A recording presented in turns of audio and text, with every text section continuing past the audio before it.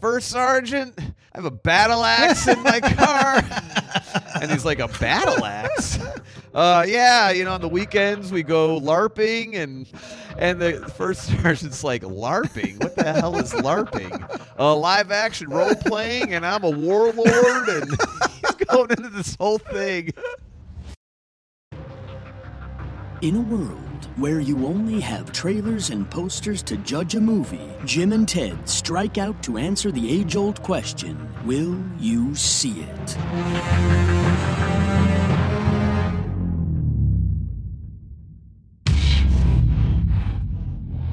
Ted, since we're already rolling, let's make this thing official for episode 192. How the hell are you? I am good, my friend.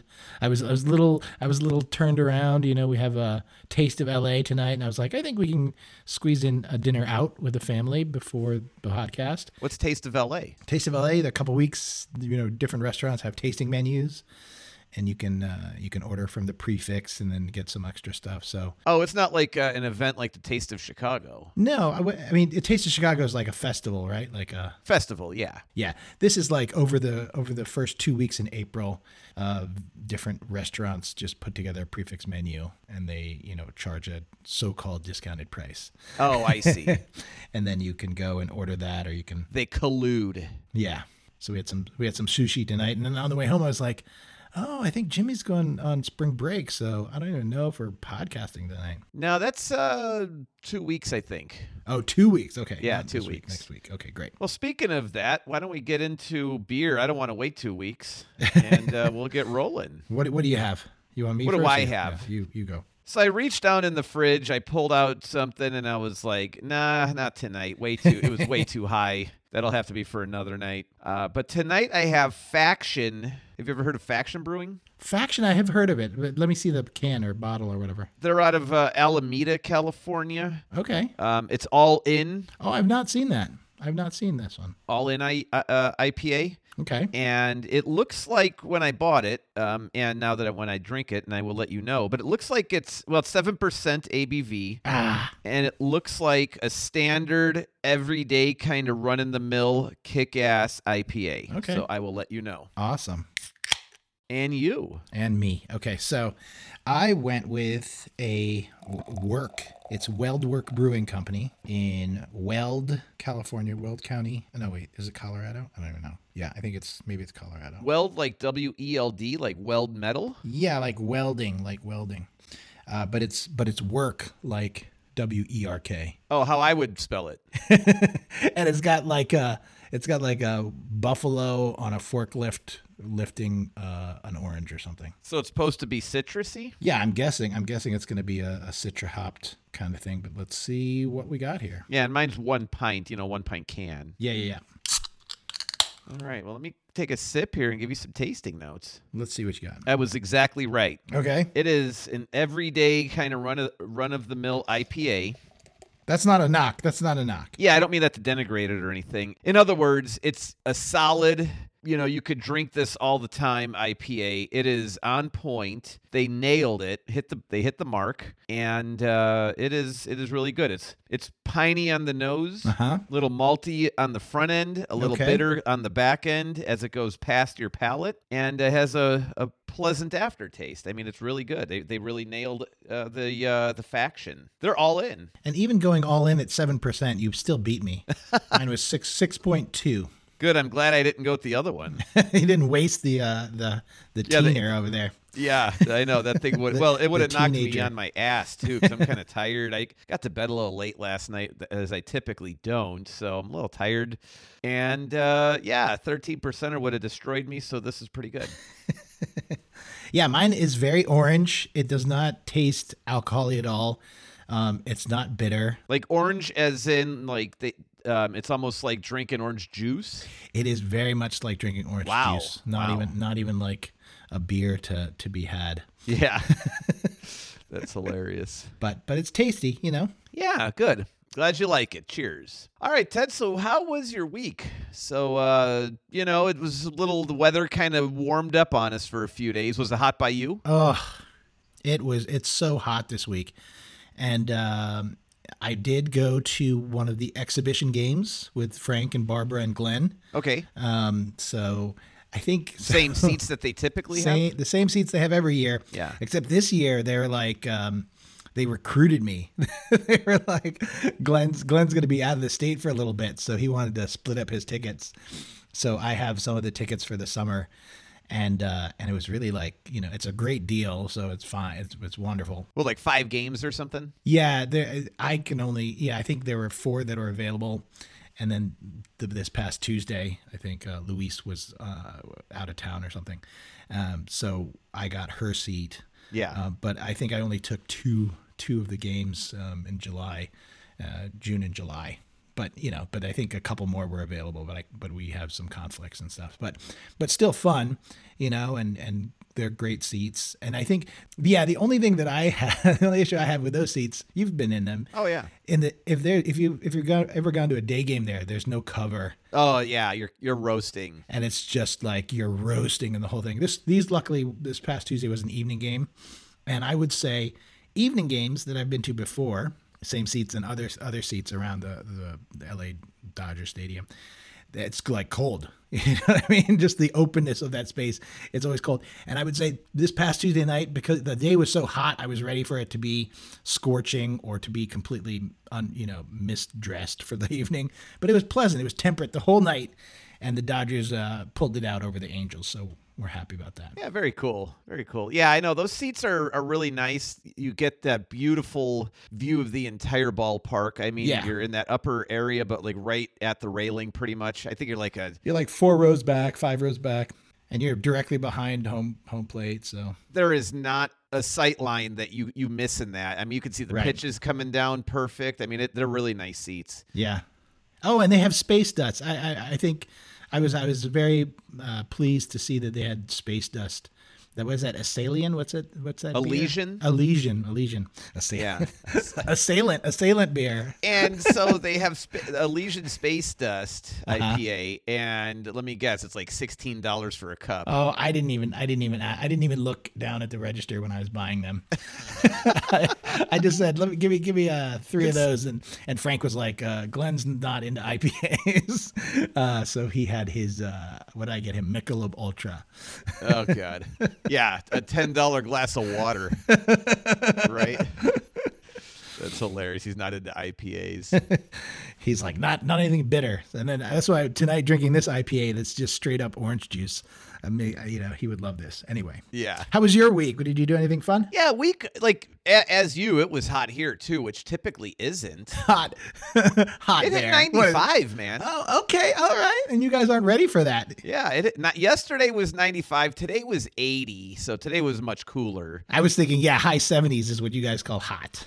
Yeah, and then the day prior was like upper 80s. But no, it hit 95. I mean, that's a rarity for us. And other than that, though, I mean, and it's not that big of a deal. It's like when I say 95, it's like it hits there for like 3 hours Right. or 2 hours, and then you're back like freezing, once the sun goes down. Yeah. But other than weather talk, I guess. But overall, slow week. Didn't have anything too exciting happen.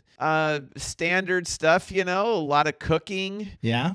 I mean, that game Hate that I talked about last week. Oh yeah. Did you play? No, I haven't played it yet, Okay, but right now I'm painting the miniatures. Oh, okay. And yeah, I watched YouTube like how to paint minis, and I'm glad I did, because there's a lot of steps I probably would not have done. I would have just dove in and just started slapping paint on stuff, Right. And no, they teach you like how to prime it, so you have like okay, where the light would fall and the colors, and I mean they really show you how to do it.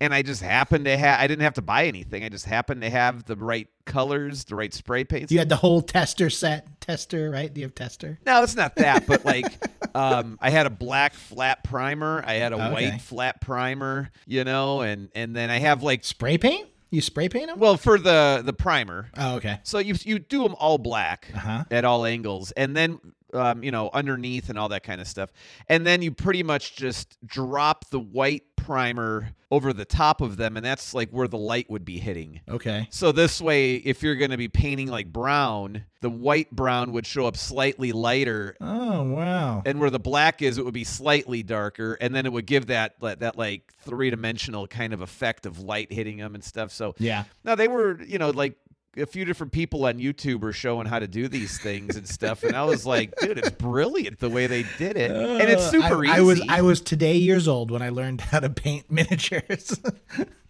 Yeah, I'm 51. I learned how to paint miniatures. Yeah, so there's that, and I mean, that's not like an exciting part of my week. It's just something I've been like, tinkering with after work and stuff. Yeah. And then, we were playing hoops out front, That's good. Good. Yeah, it's a slow week. I mean, it's one of those uneventful, unremarkable weeks that you're glad nothing serious has happened and you have some fun with it. So I had weird things that were not like in a month. I won't remember them, but they're kind of interesting to me right now.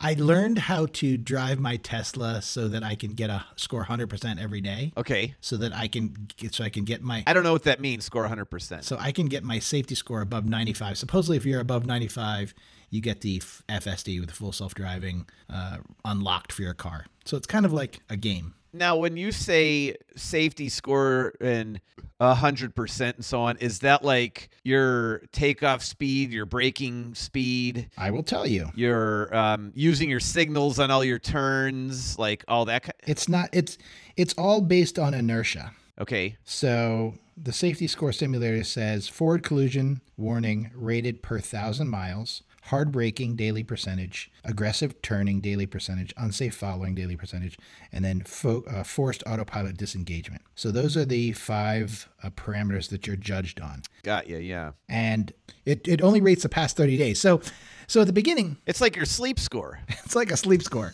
But at the beginning, I thought, how am I ever going to get this down? Like, I had a couple of 50% days where, like you almost hit somebody or something, and so those days are like out of the water.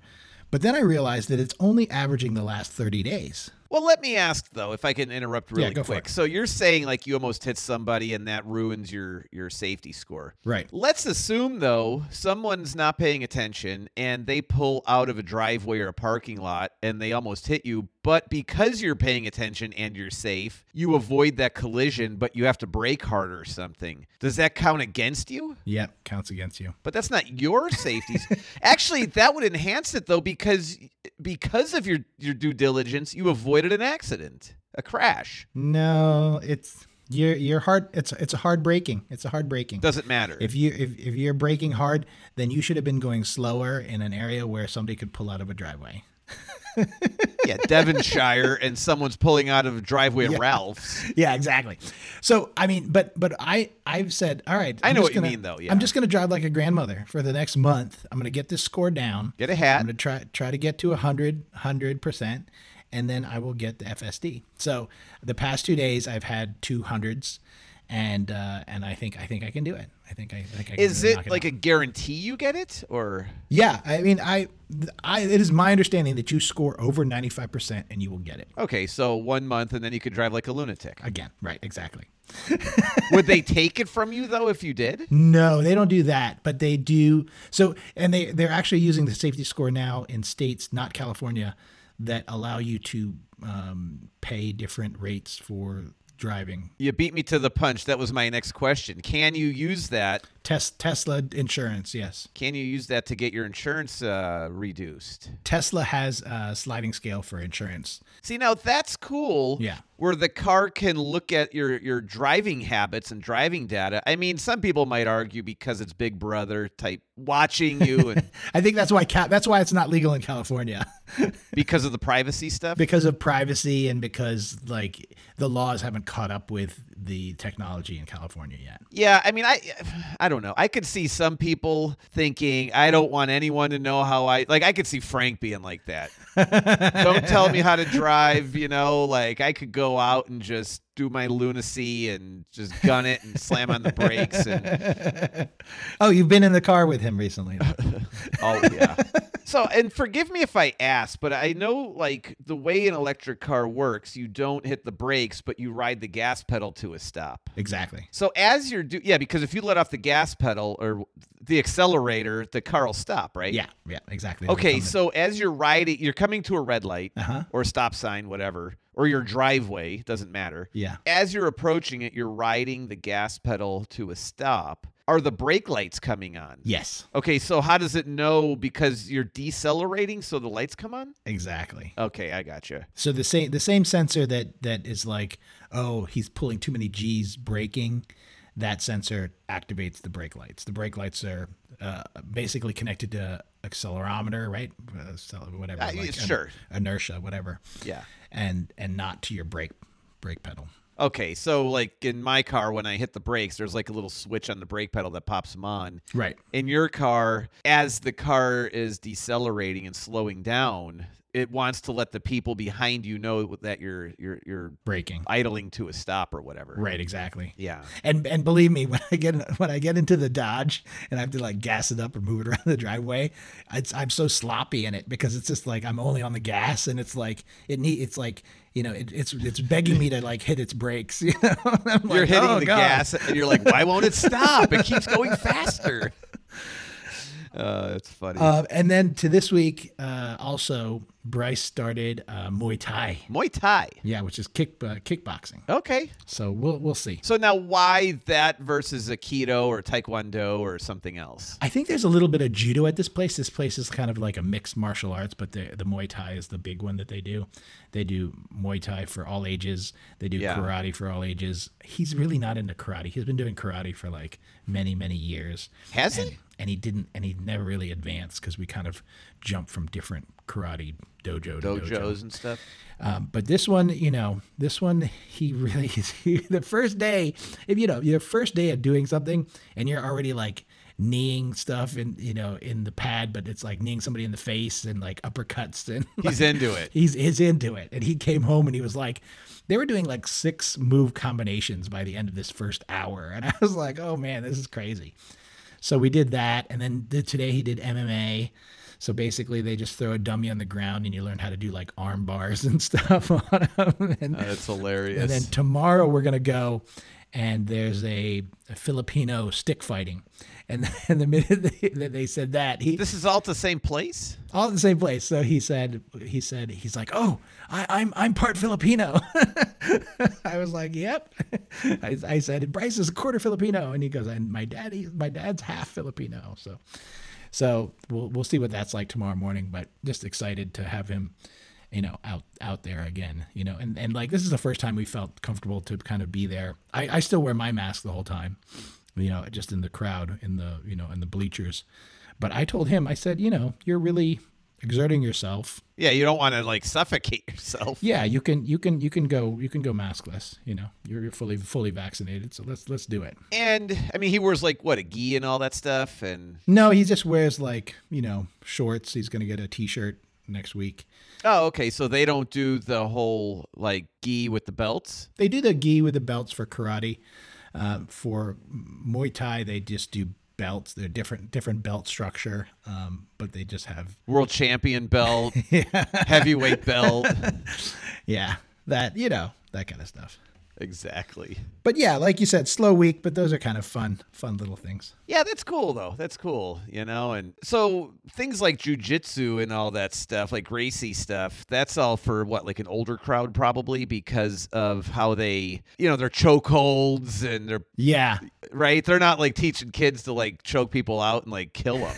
No, I mean, but the dummies that they were using with MMA today, they basically just throw this dummy on the ground. And you get on the dummy and you learn how to knee him in the ribs, elbow him in the ribs, and like a spider around his head. They like swing your body over his head so you can get your legs around the other side to knee him in the other side. I'm just like, this is amazing. Yeah, wow. I know the body is a weapon, I guess, if you know how to use it right. Yeah, exactly. Impressive.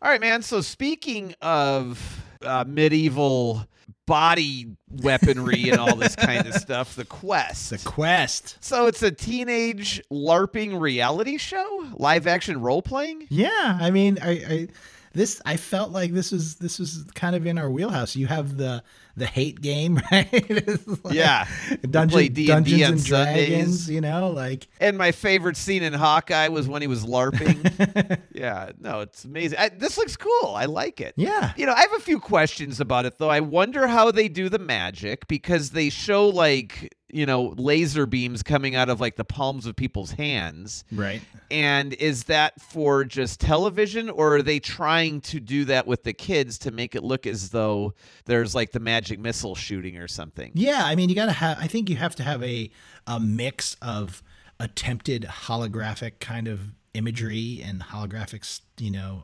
visual effects that are for the people that are actually there, and maybe you plus it out for the home audience and you just kind of accentuate it. I think you'd be impressed if you were in person and you saw a hologram, but if you're a home audience and you saw what is a hologram, it would be impressive in person, might not be impressive to the home audience. So just plus it out. Nobody's saying like that's not realistic. You know what I mean? Like, well, but they say in the beginning for the 8 teenagers that are there, it's like a totally immersive experience. So that's why I'm wondering, like, how do they do that? The actors are acting. I mean, it's kind of the way that a Renaissance fair is totally immersive and interactive, you know? Yeah. But no, I mean, I'm thinking, though, like, when they show that the flashes and all that stuff, yeah. Yeah, the flashes and the laser beams and everything, like, are they really doing that stuff, like, with them, or is that like post-production, you know? I'm sure it's a mixture of both. Probably you is, know? yeah. And I'm sure, I'm sure I've told you about the first time I loved Top Chef back in the day and was working at Bravo. And I was working on cutting some of the B-roll, like they have like the stuff that just keeps rolling, and they have all that. So I was cutting B-roll for one of the editors, and this season 2 Top Chef, this guy starts like trashing the kitchen, and he's just like thrashing around the kitchen. Pots and pans are flying everywhere, and he's like pissed, right? And he turns to the camera after he's done with his temper tantrum, and he says, "Like that, or do you need me to do it again?" And I was like, "You destroyed reality television for me." And everybody's like, "It's always been fake." You know, I'm like, "Yeah, but whatever." Oh, of course. Yeah. But I don't want to see it. I don't want to see it fake. Exactly. You don't want to see how the sausage is made, right? What did they win? They didn't give any indicator of that, did they? You win the goodwill of being the winner. No, I don't know. I don't know what they win. I didn't look into that. I do like, and it seems a little bit small for a ballista, but definitely the large crossbow the guy shoots. Oh yeah, that's that looked cool. Crossbows are a fan favorite in our house. You know, like if Bryce had a crossbow class in this mixed martial arts thing, he would be all in.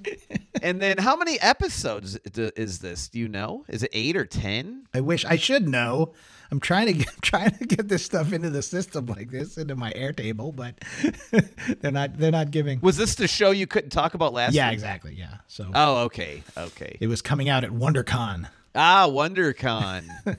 Yeah, that's a subsidiary of Comic-Con. Is it? Yeah, WonderCon is like a baby brother of Comic-Con. It's under the same convention umbrella, you know. There are too many of these specific nerds at the Comic-Con, and like, we'll give you your own con, just stop showing up here. Exactly, they got to distribute. So isn't that Anaheim? I think. Yeah, it was. I think is it always Anaheim? I have no idea. I think if it's not always Anaheim, it seems to be at Anaheim a lot. VidCon and WonderCon, I think, are in LA, the greater LA area, almost every year. So, did you ever go to the Renaissance Fair as a kid? Well, I go as an adult. What are you talking about? No, me and Clarissa went to one out. Where was that? Like out the 210 somewhere. Oh wow, really? Yeah. We went with a couple of friends. I'm gonna say it was like 2011ish, maybe, or was that Rancho Cucamonga? No, not that far. Monrovia, maybe. Okay, all right. Yeah, or wherever the racetrack is out there. There's like a drag strip out there or something. But it was fun, man. It was a lot of fun, and we went there for the day, and you're eating like big old like turkey leg. and it's like all the tropes you go and. Clarissa dressed fairly, she had somewhat of the clothes to go with it, like the little leather pouch for her purse and such, and I was just wearing a Hawaiian shirt and whatnot. I didn't really fit in. Did they attack you with the fine sir? What kind of garment this be? No, they didn't. But they did do that with others. But it was good. And then there's shows, and a lot of it is they're like Ren Fair carnies. Yeah. And then after like they put on a show, and then they go around asking for the tips and stuff Yeah. for money, and that's what they live on and everything. And yeah, I mean, it's an interesting lifestyle. Like I can see doing it for a summer or two if you're into that. But like some of these people, so when you think back to I don't know the medieval times of like say or the dark ages of the 11th century or medieval of like the 13th century or whatever that is, and Yeah. and you get back into the Renaissance and such. And you think to yourself like, man, when you watch these movies or television shows or anything that is a period piece of those era, Right. everyone's teeth are way too nice. Right? Right. These people, these carny types who go, they have such terrible dental plans because they're like living off tips. Their teeth are like genuine. Authentic. They're authentic to the period, and they're actually their teeth. So yeah, it's a wonderful thing. Now it's not that bad, but no, they're a ton of fun, and they had one here in Lompoc. I wouldn't call it a Ren Fair. They call it a Ren Fair, but it was like a Ren Fair about 1/10 the size. It was really small. Okay. But it was fun. I mean, we went and had mead, and spiced ales, and and they had some jousting and various dance skits and things they put on, but it was a lot smaller than a big Ren Fair, though. Yeah. Some people were there peddling their wares of like the leather boots, and man, I'll tell you though, if you're into it and you want to get yourself like a Viking outfit or something, or whatever, and some dudes are walking around like two-handed claymores and all this stuff. I mean, you could spend some serious cash. Yeah, I'm sure. So, really quick story about I was in the Army, and we would have these health and welfare checks, and they would wake you up about 4 in the morning, 3:30, 4 in the morning, and it's like, all right, everybody out in formation, and you're just like, oh my God, again. And then about 10% of the unit would have to do a drug test, and it was always at random. So they say. Yeah, exactly. And they have this amnesty period. If there's anything that we don't want you to... Contraband in your car or something? Or... Anything, right? In your barracks room, in your car, any of that stuff. If there's anything that you don't want us to find or that that you shouldn't have or whatever, that belongs at your house, like off base, let's say, then, now's your time. So this one guy raises his hand and they said, okay, like Private Pile. Private Cheech and Chong. Private Chong. This is the amnesty time, so, what do you have? First Sergeant, I have a battle axe in my car. And he's like, a battle axe? Yeah, on the weekends we go LARPing, and the first sergeant's like, LARPing? What the hell is LARPing? Live action role playing, and I'm a warlord, and he's going into this whole thing. And we're there like, we're in formation at like 4:30 in the morning. Like everyone's just like losing it. It was so funny. Like I got a battle axe in my car. All right, man. So yeah, I think we're going to watch this with the boys. I showed them the trailer and stuff, and I think it's a no-brainer when you have kids who are into this kind of stuff. And if it wasn't for Tim and Mike, I probably wouldn't watch it. But because of them, we'll definitely watch it as a family. I think it'll be fun. Yeah. Operation Mincemeat. That's right. Mincemeat. Mincemeat. That is such a weird name for an operation. Like, you're the guy who's going on the mission, and you're like, mincemeat? Mincemeat. Couldn't you come up with something a little more positive? No, I mean, this is it. I mean, the mincemeat, the main dude in the operation is dead, so you don't have to worry about it. That's too true. much. And maybe the Nazis are the mincemeat when you're done with them. Yeah, I guess so. I love this, and gave me a slate of trailers to pick from. And this is kind of one of the older ones. She gave us a bunch for last week, and this is one of them. Oh, this one came across today. Yeah. Well, you sent it to me We today. sent it today, but she showed me a bunch last week, and I kind of okay. I weeded out a couple for last week. But this one was so much fun because I do like the World War movies, World War I, World War II, but a lot of them are very similar. You know what I mean? They are, yeah. There's a lot of very similar tropes, similar things that you have to get to, and this is something based on true real events, like who knows how far fetched it is, but it just felt like the desperation of a country, of a side that was not winning the whole time. You know what I mean? Like you had to kind of pull out all the stops and do ridiculous things that may or may not work.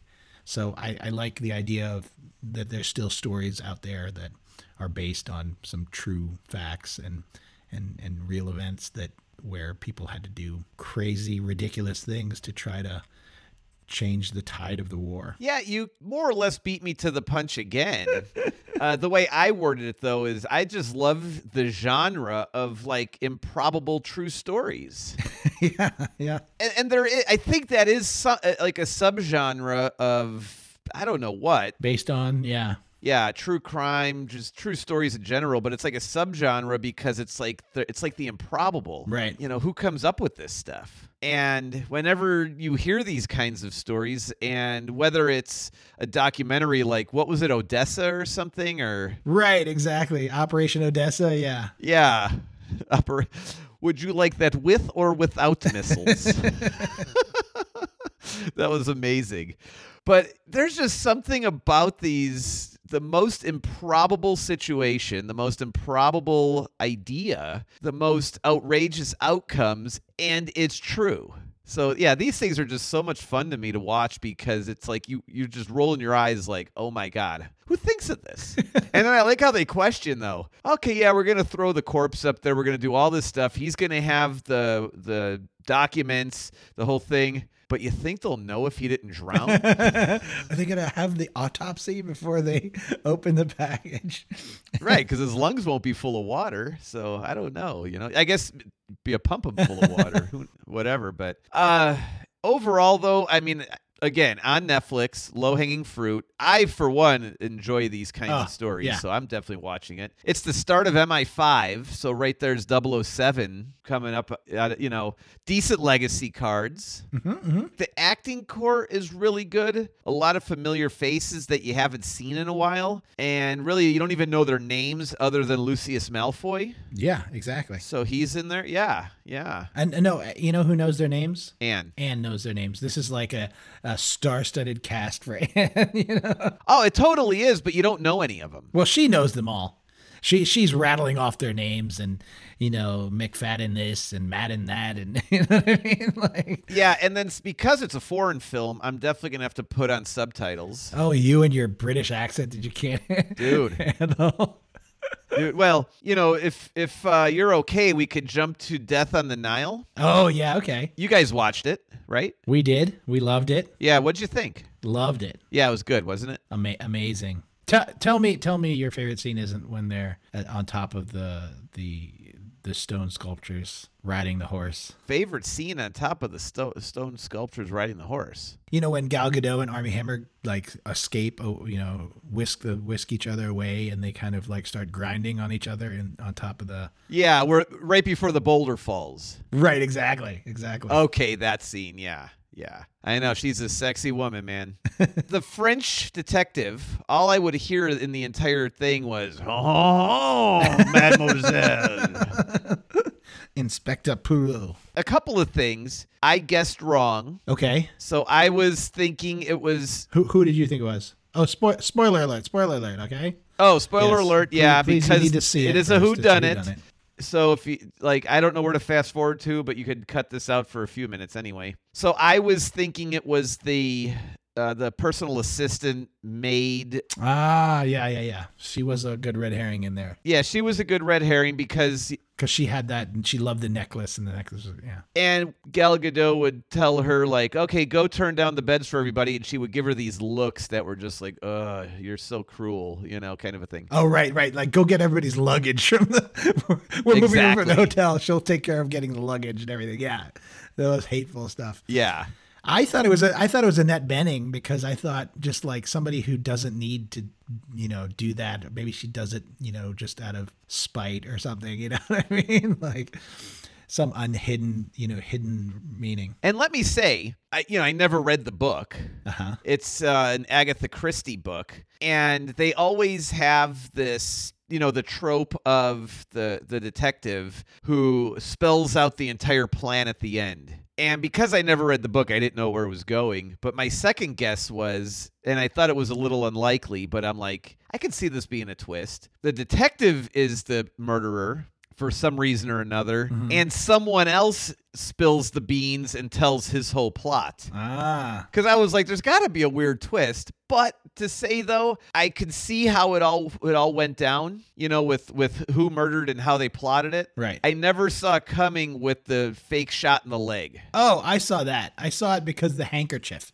I was like, why has he got a handkerchief in his hand? The handkerchief came out of nowhere. So the handkerchief was a clue to me.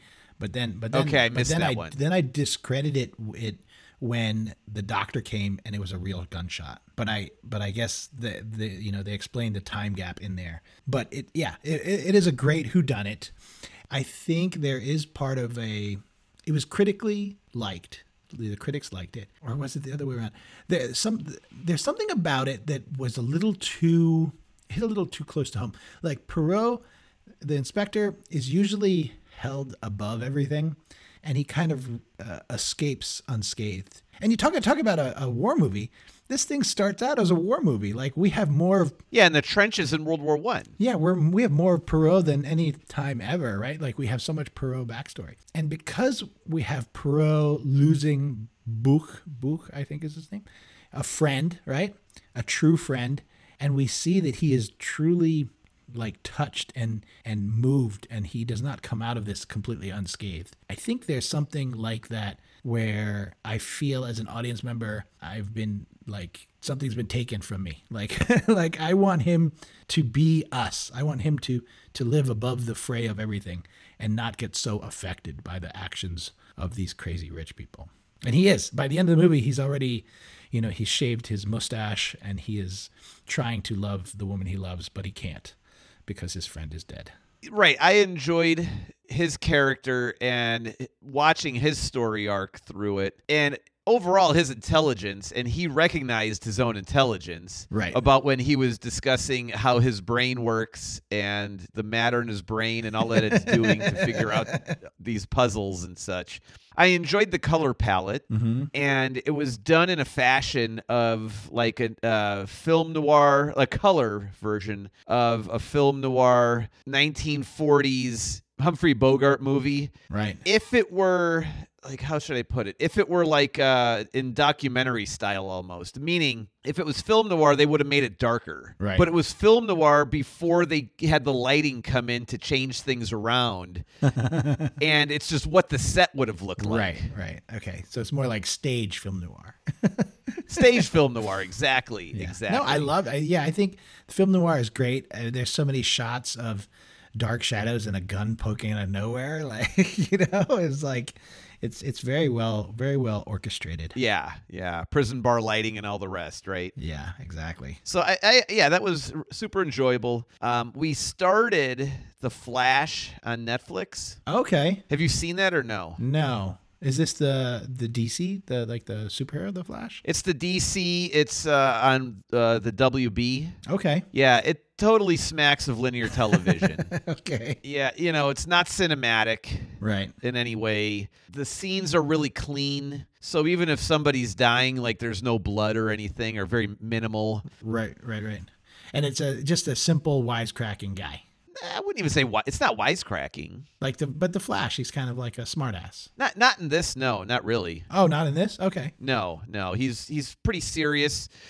He's trying to figure out like how his mom was murdered and trying to get his dad out of prison and stuff. So deep stuff for that. It's deeper, but it just smacks of linear television. Just in like the way the color is, the way the color palette of the show, the way the lighting is. Right. Like it's very clean. It's how TV is. Unlike a movie that could be very dark, cinematic, and it moves kind of quick, but then there's the Flash moves kind of quick. But then there's like things, and there's like a guy who helps him, who's kind of like the wisecracking sidekick in a sense. Oh, okay, all right. So that guy is in there, but we're watching it. It's okay. Is it a series? It's okay. It's a series, 7 seasons. Wow, that's a lot. Yeah, 7 seasons, 45 minutes episode. Yeah, 44 minutes an episode. And then another one, I didn't see this week's, but we're caught up on Severance.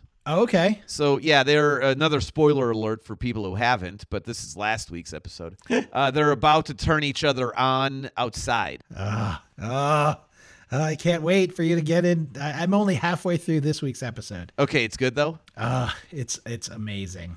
Like just imagine you're turned on. Your innie comes to life in your outie life. You know what I mean? Right. And it's very, you have no frame of reference because you're, as an innie, you've only been alive for the number of hours that you've been working at that place, right?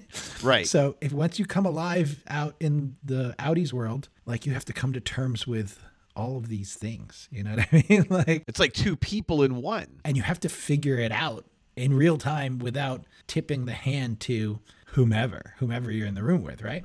So it's really going great places. And I will say, so this week was our first week that we can go back into our office.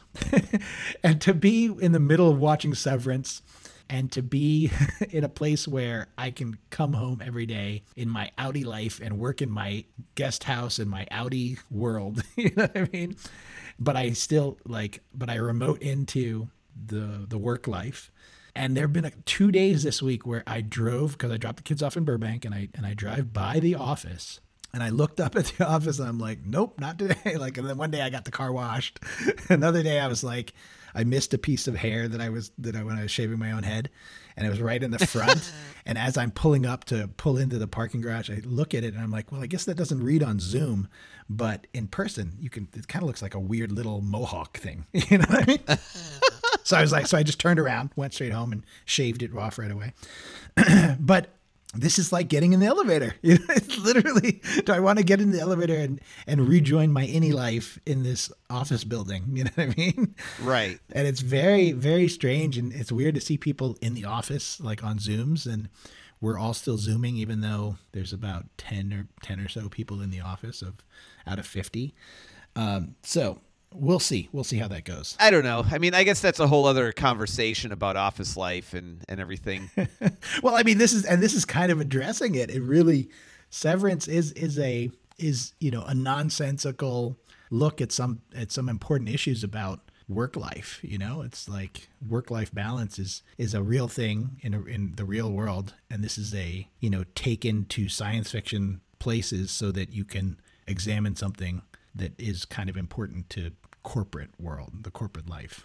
Yeah, and like I've said too, sometimes if you want to make a point or understand a point, take it to the extreme. And then when you're at that extreme outside, at that extreme end, yeah, you can actually see it for what's actually happening. And when you see it that way, it brings to light the nuance that the gray areas tend to like gloss over and mask. Yeah. In this case, I mean, it's like all or all. I mean, you're all in or you're all out, and there's no crossover whatsoever. Right. And you could also look at it too. Their work is so important and so secret that you can't cross to, and that's a way to guarantee that you don't have like the sale or steal of intellectual property. Right. And then I think a third thing is for a company that wants the most production out of its employees, well, you don't want drama. You don't want that call that my kid's sick and you need to go get them and now it's interrupting work, and Right. you're getting the most bang for your buck out of these employees because they have nothing to do other than the job. Other than put those numbers in those boxes. However,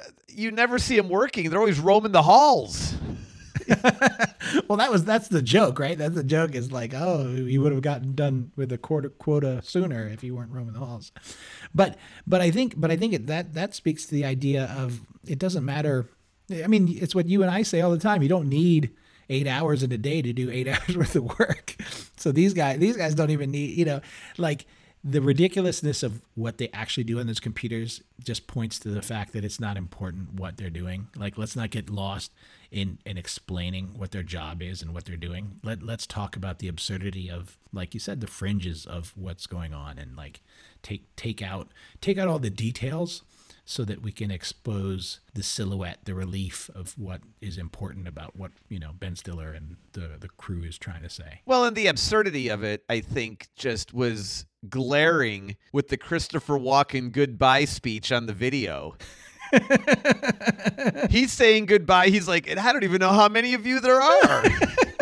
He's saying goodbye to people he doesn't know. Right. In this whole thing, and it's just, that so far is my favorite scene. Okay. Because it just calls to question, like, I don't know where I work. I don't know what I do. I don't know who I know. I don't know anything about anything other than my Audi's retiring. Right. So I need to leave. But it was pretty shocking too to think that you could have a relationship outside of work, inside of work, and an ex-wife or what you thought was a deceased wife or something. Yeah. And all of a sudden, like, you're working with her and you have... She's your HR rep. Right. And you have no idea what's going on. I mean, so bizarre. And neither does she. To switch off. Neither does she. And neither does she. Yeah. Just to switch off your brain at that point.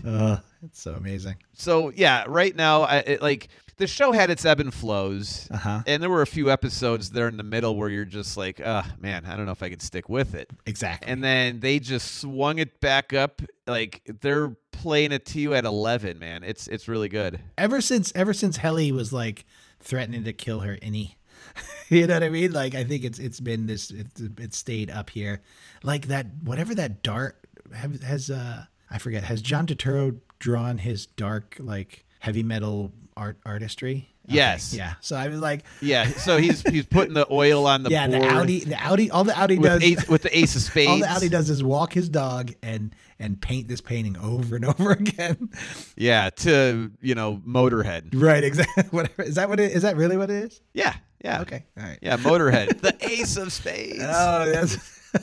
That's all we did. So we did about 4 episodes of The Flash, Death on the Nile, Severance. What have you been watching? I know you watched Death of the Nile and Severance. We talked about those, unless you have more to say. But what else? No, that's good. That's good. I'm enjoying We Crashed. I don't know if I mentioned that. Yeah, you did. You did bring that up the last time, and I'll have to check that out. So it's on Apple TV Plus. And let me ask though. So we talked about with Operation Mincemeat about how the improbable true stories. Is We Crashed? Is it We Crashed? Like ED? Yeah, ED. We Crashed. Okay, so We Crashed. Is it like an improbable true story, or is it just like the accounting of this true story? It's like, does it go where you would expect it to go, or is there a lot of twists and turns? Well, I guess I heard this story as it was unfolding in real life. Okay, so I heard some of the more audacious, some of the more the crazier things that Adam did. Adam Newman as a CEO. And it's nice to see how he was driven to do these things. But yeah, we're at a point where it's starting to fall apart. So I like, it's nice to see it spiraling. Not nice. Real people who were hurt, I'm sure. But it's like, sure, yeah. As a cinematic device or as a storytelling device, everything is hitting in a very satisfying way. Like everything's culminating, coming together, and yeah, and then being ripped apart. So I think, as far as I can tell, it is pretty close to reality, at least in press, in the story that was told. And I'm sure even the journalism of the real life stuff is probably salacious on top of it, a little maybe beyond the reality of the situation. But it is a fascinating character study of a human that is driven. You know what I mean? Just like driven with fortitude. You know what I mean? Like he has fortitude, and he leverages it at every step of the way and pushes the bounds of everything. And I think, a lot of huge money investors were just taken by it. And they said, well, if he can wow me in the room, he can wow anybody in the room. And, at one point in time, they had the most real estate in the state of in the world or something. What is it? 8.9 million square feet. You know what I mean? Like that's the leases that they held. And that was their goal, was to have like amazing square footage. But that in and of itself doesn't make a business, I guess. Right. And I like the juxtaposition with, Theranos Oh, and yeah. that story because, well, for one, you kind of saw where Theranos was going. Right. But you just wanted the details on how they got there. So I didn't see that one, and that was more of a documentary, but I didn't see that one as having crazy twists and turns and all that stuff. It was pretty linear. You just wanted to learn the details of it. Did you watch this series, though? Did you watch the Hulu series? No, I watched the one on HBO. Oh, okay.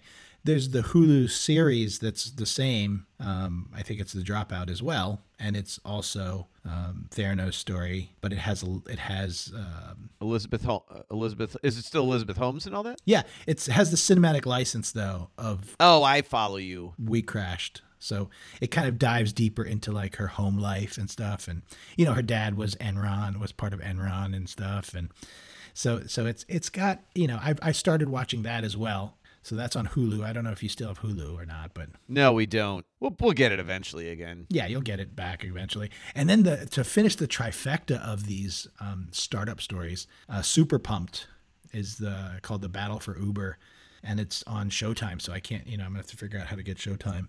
Probably just have to get it for a little bit. Well, what's the trifecta? Theranos, We Crashed. And this Super Pumped. and this. Okay, I got So you. it's these three, maniacals. Yeah, but Uber's still in business. Yeah, so his name, what is his name? Yeah, Travis was ousted the same way Adam was ousted, and Theranos is on trial to go to jail. So Elizabeth Holmes is, on trial. Right. So I think these three CEOs, Uber, you could probably say Uber has been the most successful, and they are still very, very successful. I love the story. There's a story in Super Pumped where, and I guess this is part of the Uber lineage, they live and die by the app, the app that people had. And Tim Cook and Apple said that you can't track the people the way you're tracking them in our app.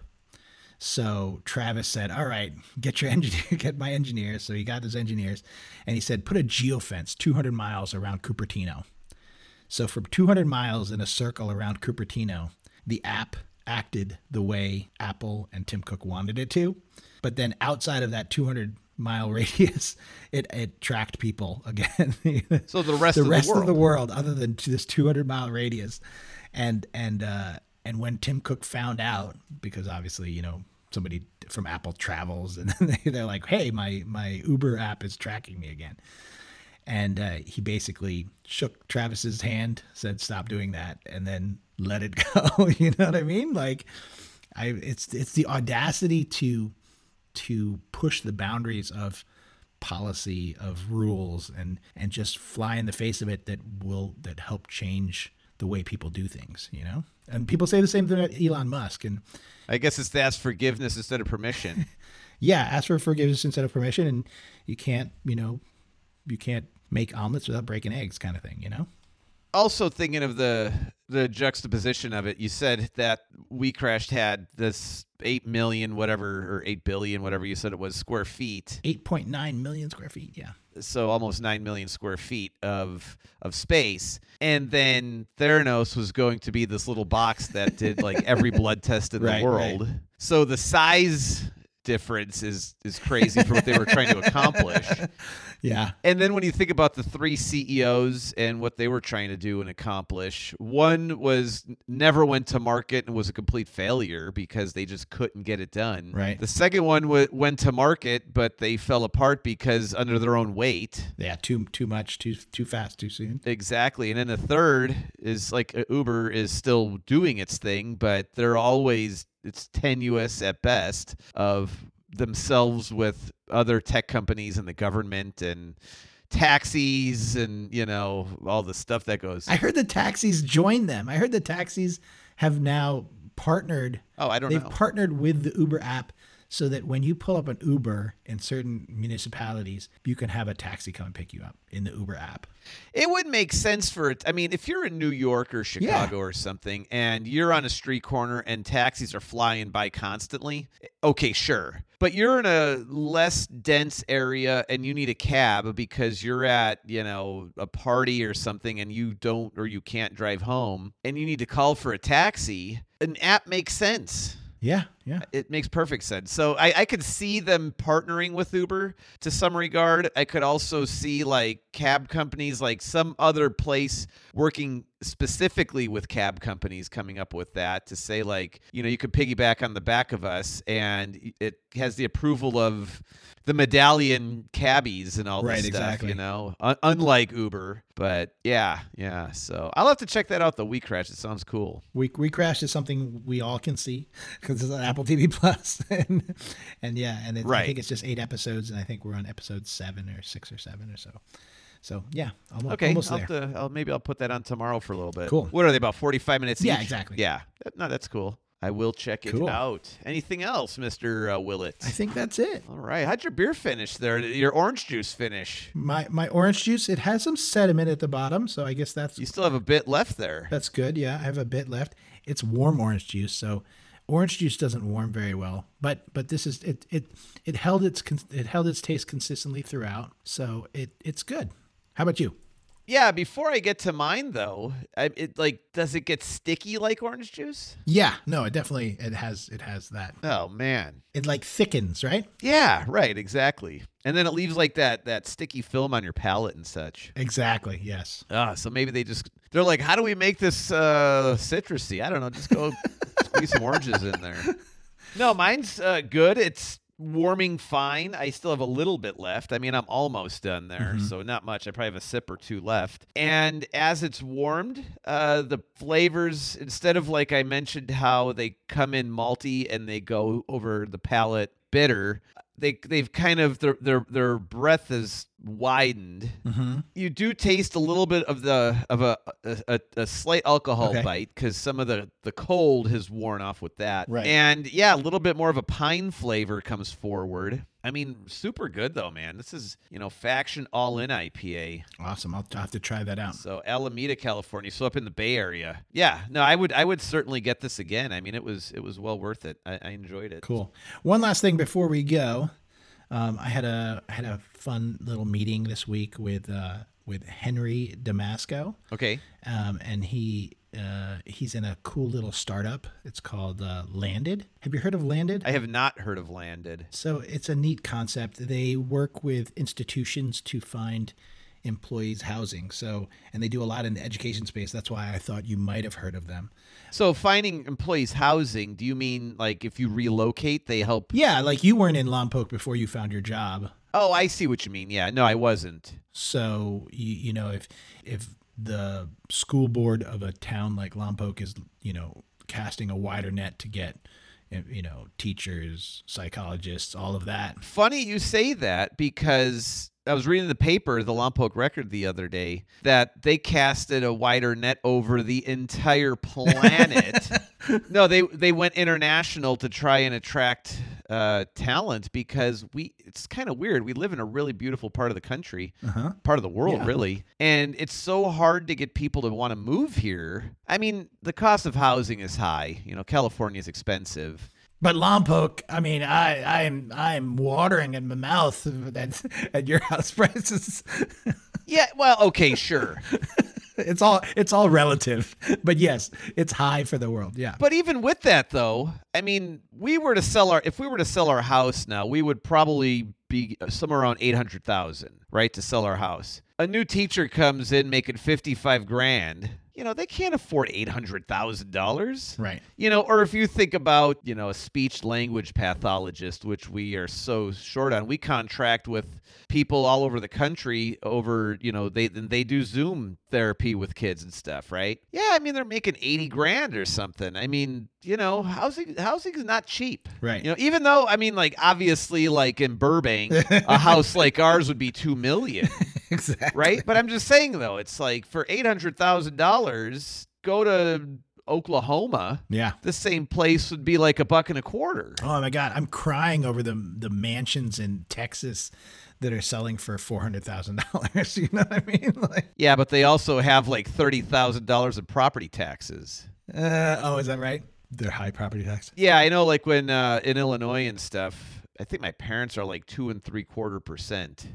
Yeah, it's just it's outrageous. Where our property taxes, fortunately, are pretty low. Yeah. So we don't get hammered on that too hard. Well, is that it's all that Prop 13 for California, I think, right? Exactly. Well, yeah, we don't get hammered too I hard. will say, if you talk to your administration, I would totally just give them this website, landed.com. I'll send you the link or whatever. But it's neat that they partner with like school boards and school administrations to kind of sweeten the pot of like people coming to the area. If you need somebody to like travel for work or like relocate for work, they have like the infrastructure to help establish the person.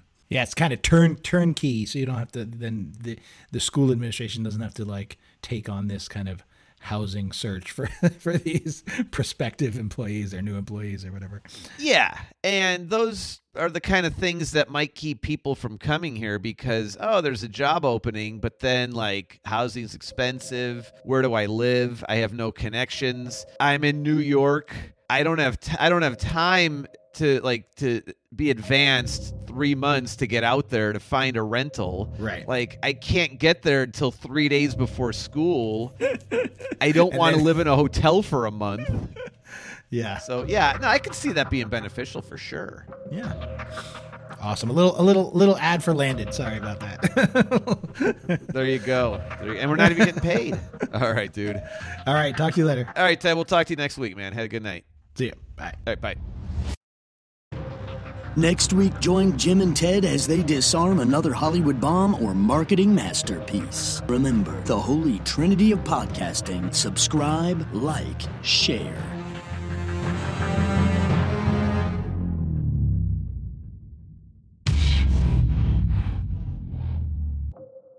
Special thanks to Jeremy Kent Jackson for the voiceover and Rogelio for the music.